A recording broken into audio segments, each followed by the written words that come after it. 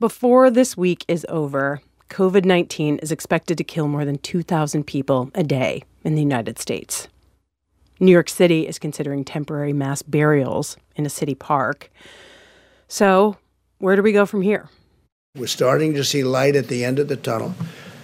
And hopefully in the not-too-distant future, we'll be very proud of the job we all did. Even as the number of people dying keeps going up, and the situation seems to get worse and worse, if social distancing continues in places where it's happening and ramps up in places where it's not, White House officials said Sunday, we might see the curve bending. What you're hearing about potential light at the end of the tunnel doesn't take away from the fact that tomorrow, the next day, it's going to look really bad. The thing to remember, Dr. Anthony Fauci says, is that when we see these big spikes in the number of people dying, that's actually about 2.5 weeks after those people got infected. So we've got to make sure we realize we're always talking about a 2.5-week lag. Coming up, what we know about how many people could be carriers without symptoms and what it looks like to recover after you've been sick with COVID-19. This is Coronavirus Daily from NPR. I'm Kelly McEvers. It's Monday, April 6th. So first, we're going to talk about masks, or more technically, face coverings, and why we should be wearing them.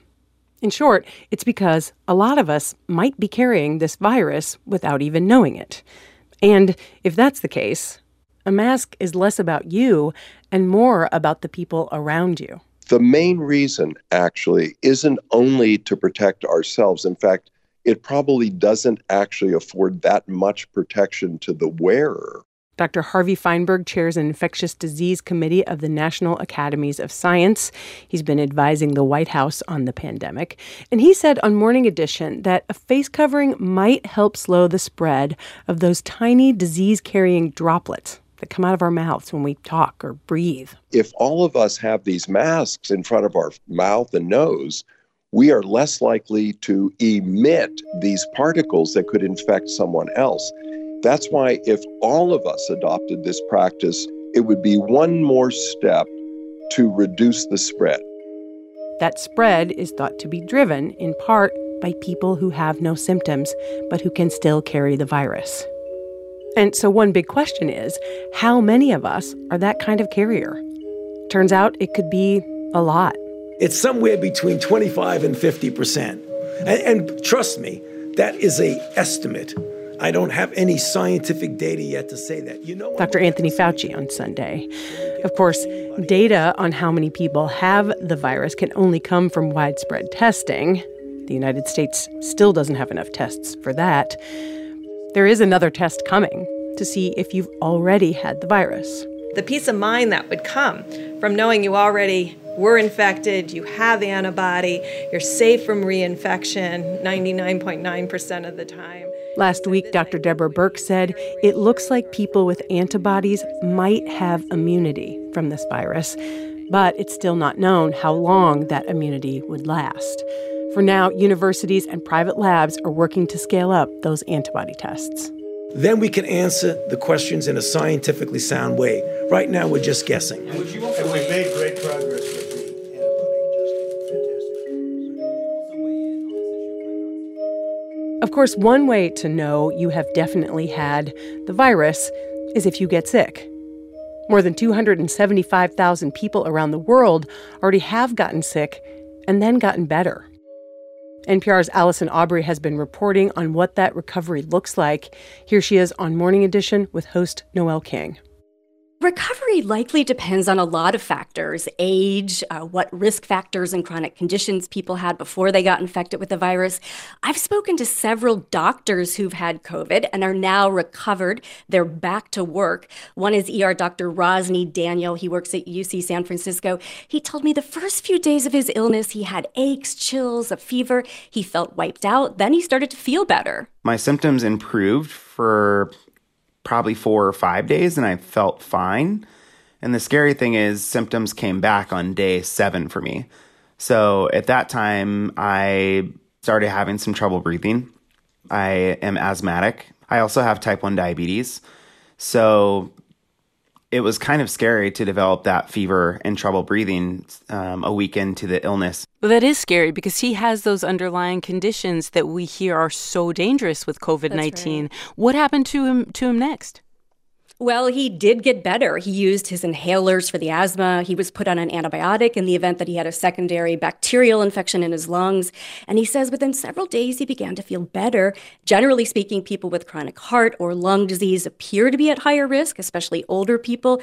But the CDC says there's not enough information to determine specific risks tied to each condition. Okay.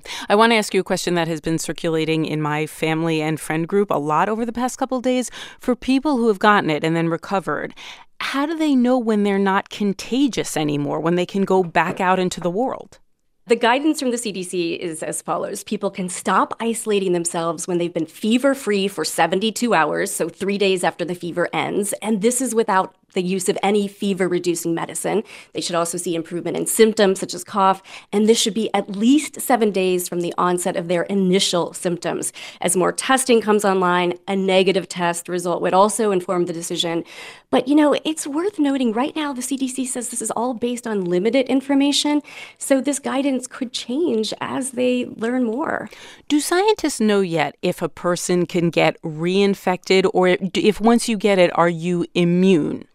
Well, the CDC says the full immune response, including the duration of immunity, is not really fully understood yet. So while there's an assumption that people who've recovered from COVID will have some immunity, ER doc Rosny Daniel says there's also some uncertainty. I hope I'm protected against reinfection, but I don't know that for sure. So I'm treating it as if I don't have immunity, and I wear full protection at all times by our hospital's guidelines to make sure I'm still protecting myself. Now, I spoke to another physician who is also recovering from COVID. He's a cardiologist at Children's National here in the Washington, D.C. area.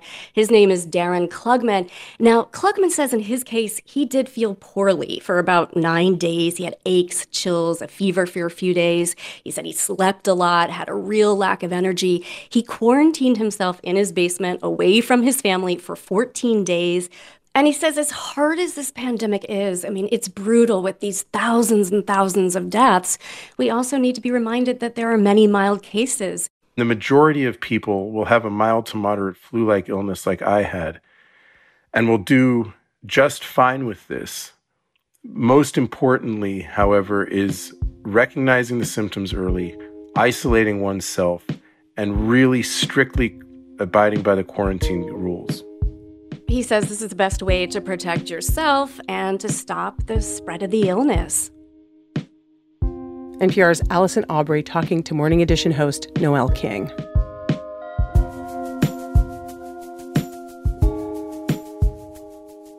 The pandemic has changed work for many people, and that change has been especially hard for gig workers, people working for companies like Uber or Instacart. Some companies say they're offering new benefits during the pandemic, but those benefits are not always easy to get. Here's NPR tech correspondent Shannon Bond. Last month, April McGee and her teenage daughter both started feeling sick. Cough, sore throat, and fever. She had it worse than I did. Her cough lasted longer. It was really a concern. It was like a dry, non-productive hacking cough. McGee really wanted them both to get tested for the coronavirus. But at the emergency room, she was told they weren't sick enough. So they went home and into isolation. A single mom, McGee makes ends meet by delivering groceries for Instacart and meals for Postmates. McGee asked Instacart for sick pay under a new policy the company has put in place because of the pandemic. But she was denied. They basically laughed me off and said, unless you have the health department or CDC making you stay home on quarantine, or a note from the doctor saying that you've been diagnosed with COVID-19, you're out of luck. McGee joined other Instacart workers who walked off the job on Monday. She says the company's policy not only puts her at risk, it encourages people who are sick to keep working and potentially spread the disease. They need to remember that we are the buffer zone, and keeping us healthy and keeping our population as a buffer zone instead of as a typhoid Mary. Instacart says it will start distributing masks, hand sanitizer, and thermometers to workers in the coming days. Workers for other companies are also running into hurdles getting the help they've been promised. Kadim Diop drives for Uber and Lyft in New York. After he fell ill with fever and sore throat, he got a letter from the city's health department saying he must stay home for 14 days. He showed the letter to the companies to get sick pay. Lyft awarded him $250, a fraction of what he says he typically makes in a week. And Uber? After a week later, or 10 days, they send me a letter telling me I'm not qualified for the assistant help. After NPR contacted Uber, the company said Diop's claim should not have been rejected. He's now received about $1,700 from Uber to cover the 2 weeks of work he's missed. That's money he sorely needs to pay his bills. To be honest, right now, I'm very broke. Uber does not require drivers to get tested for the coronavirus to get paid leave. They can show a doctor's note telling them to isolate to prevent the virus from spreading. But the policy doesn't cover drivers who don't want to get into their cars because they're afraid of getting sick. Steve Gregg lives in the Bay Area. He stopped driving for Uber about 3 weeks ago. I have bad lungs already. I'm borderline diabetic. I have high blood pressure. Like those three categories alone right there were enough that it was like Russian roulette. That's the term I've been using. It felt like getting in that car felt like Russian roulette. He showed Uber a note from his doctor explaining his pre-existing conditions, but no luck. Now he's looking elsewhere for help. He's applied for unemployment benefits, which are now available to gig workers. That's NPR's Shannon Bond.